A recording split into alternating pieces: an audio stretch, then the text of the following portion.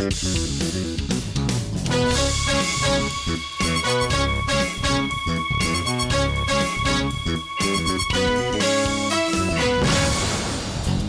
and welcome to the latest episode of the Tech.eu podcast with myself, Neil Murray, and Roxanne Vaza. Hi, Roxanne. Hi, Neil.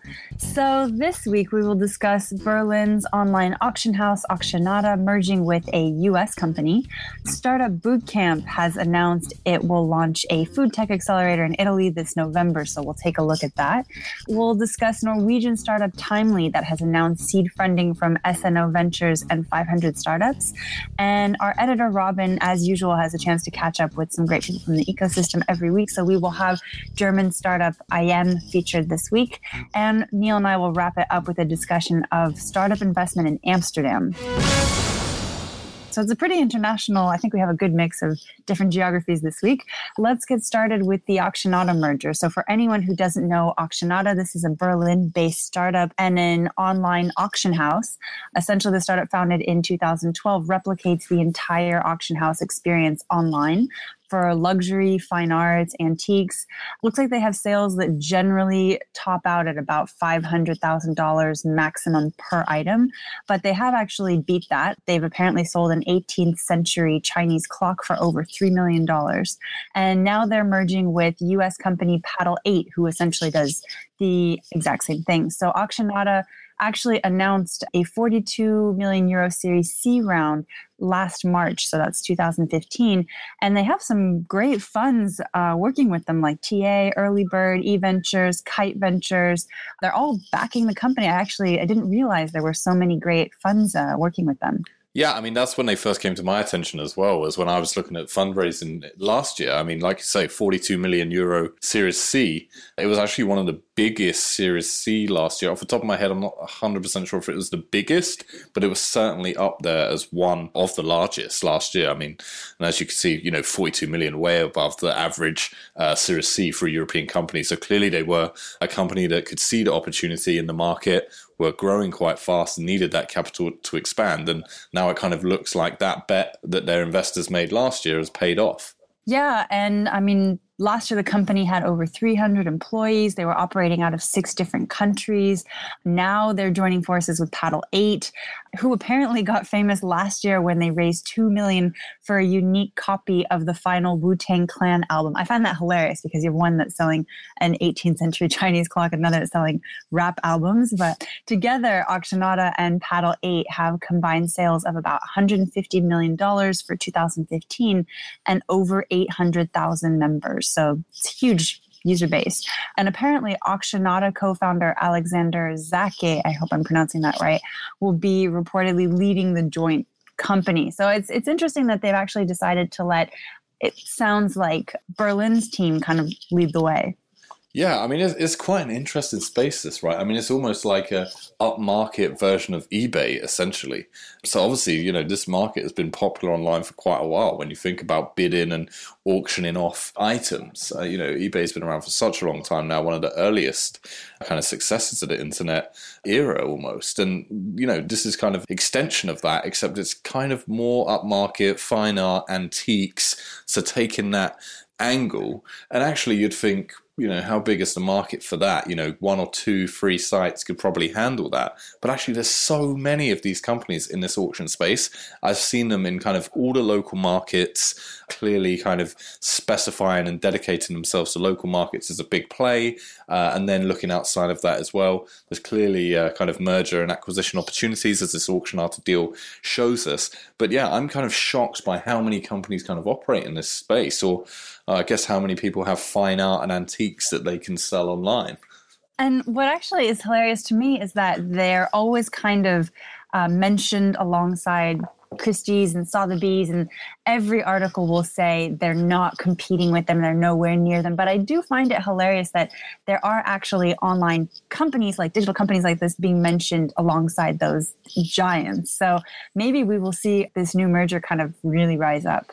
But now let's take a look at Startup Bootcamp. So the Accelerator Network is reportedly gearing up to launch a food tech accelerator in Italy later this year. Startup Bootcamp made the announcement on their site, mentioning that the program would be open to 10 startups to apply to the program in Rome by September 19th. So any startups interested, that is the deadline, and only 10 startups will make it. The program provides 15K euros to each of the startups in exchange for 6% of the company. The food tech program, so this specific program, is reportedly backed by Cisco, food and wine magazine publisher Gambero Rosso, Quintalia, El Venture Group, and more. Obviously, we've covered food tech quite a bit on this podcast. We did actually mention that investment in the food delivery space had slowed down quite a bit on the last podcast episode. Personally, I find this a really interesting play. I think the Italian market is really great for this type of program. And I'm really interested to see how this specific program performs. And just, food tech, Italy, it kind of just feels like so evident. Why hasn't anyone done it yet? Yeah, I mean, that's exactly what I was going to say. It's kind of so obvious in a way. I mean, playing up to stereotypes as well. Definitely the kind of Italy, good food and kind of they should be innovating in this area. It does kind of make sense without being too stereotypical.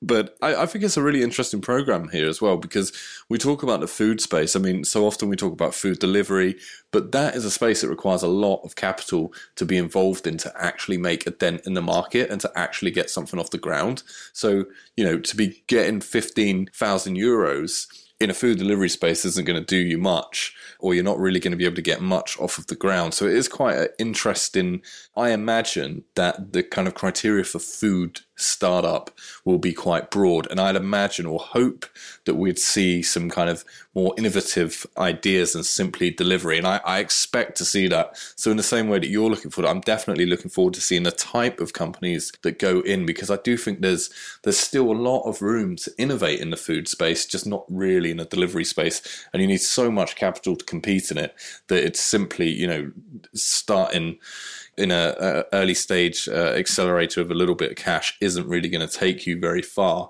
no matter what the accelerator is. So yeah, for me, I think we should hope to see some real kind of diversity in terms of the food ideas, and then this could be really, really interesting. Yeah, and hopefully we won't see too many in the delivery space. Otherwise, that would just be a little bit sad. Now, Norwegian time tracking app Timely has just announced a round of funding.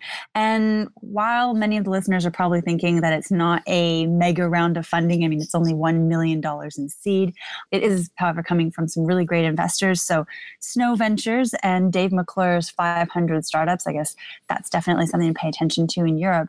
And also, it isn't every day that we get to cover a Norwegian startup on the podcast. So this is hopefully a unique, but not so unique opportunity that we don't get to do it again. The product is available on desktop, iPhone, Apple Watch, and it's essentially a scheduling and timekeeping product. Actually, when I was taking a look at it, I felt like I probably need something like this. They're currently working with 750 paying customers in 40 different countries. Actually, that's quite remarkable, I feel like, for such a tiny company. And they apparently integrate with a lot of other business apps. So obviously 500 Startups I had heard of. They've announced their pre-accelerator in the Nordics, and the startup will actually be joining later this month. Yeah, I mean, this is quite an interesting one. I mean, for me, I always feel like this space is so crowded, or so many people operating in it. How can you differentiate? But I actually know that this company, I mean, you kind of hinted it there almost, or kind of reveal it in the sense that 750 paying customers, they're turning a decent profit each month. Well, I say profit, they're turning decent revenue each month. So I know that they're doing pretty well on the business front, which is quite interesting, really, because for me, I just cannot see that opportunity in how you can make a decent amount of money doing this. So yeah, I'm very happy to be proved wrong here. And they're clearly a startup that actually have a lot of potential. And this is also 500 Startups' biggest investment in the Nordics so far. So they have been, like you say, having a pre-accelerator. They had one in Oslo. They've got a distro dojo in Stockholm. They've kind of made 6-8 around that number of investments in the Nordics. But this is actually their biggest investment so far. So I know they are very excited about the company. Yeah, and actually what was funny was I just don't feel like I've seen that many products available on Apple Watch. So this is not a first for me, but it's probably up there, like one of the first few that I've actually seen. Obviously, talking about 500, we've all heard of 500, but I was unfamiliar with SNO Ventures. Are they well known in the Nordics? They're new. That's why you haven't heard of them. Although many times on this podcast, we haven't heard of a lot of people. In this case, they're a new fund. I've personally heard of them, but I know that they're fairly new. I think I had some contact with them earlier in the year and kind of I knew that they were setting up, but I believe if this is not their first, it's certainly one of their first investments.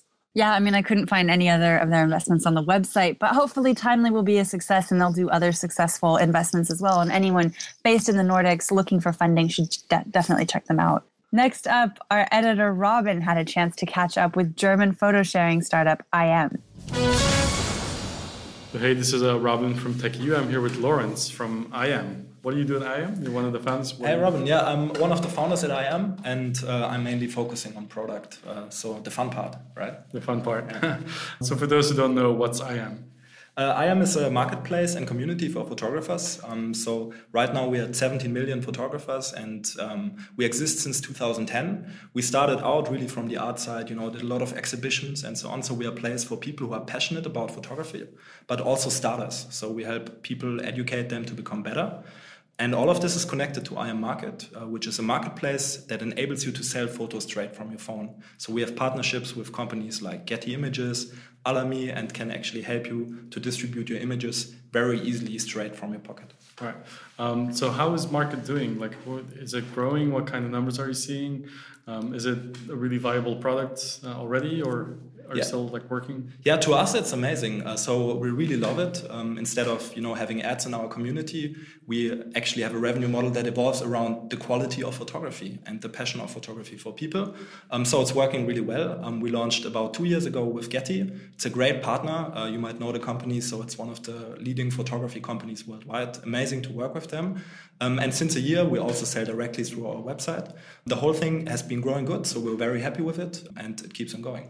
Right. And you also have this thing called Missions, which is very specific to the IM app. Can you briefly explain what it is? Exactly. So Missions, it's essentially creative challenges, right? So our community is very active and always tries to find new tasks and things to take photos of. So what we do is we trigger little competitions, for example, something around springtime relevant right now, where they can actually start to shoot and upload the images to. Oftentimes we work together with brands there as well. So for example, we did some stuff with Airbnb around homes and traveling through different cities and so on. So it's a really fun way to kind of get inspired and start shooting. Nice. So you guys are still based in Berlin. How many people are you? We are around 80 people right now. So our headquarters is in Berlin. That's where we are coming from, keeping it real, Right. Berlin. Yeah, but we also do have little satellite offices in San Francisco and in New York. And that's really important for us also to keep in touch with the scenes, and especially the US market, which essentially since day one is our main market. Got it. Okay. But being in Berlin, do you still find the startup scene as exciting as it used to be? Is it still easy to find the right talent here? What is it like for you? Yeah, so first of all, Berlin is amazing, right? So it's not only for the startup scene, but it's also for the entire cultural environment, the music, nightclubs, art galleries, amazing photographers all over the city. So that's why, I personally, and I think everybody here loves the city so much.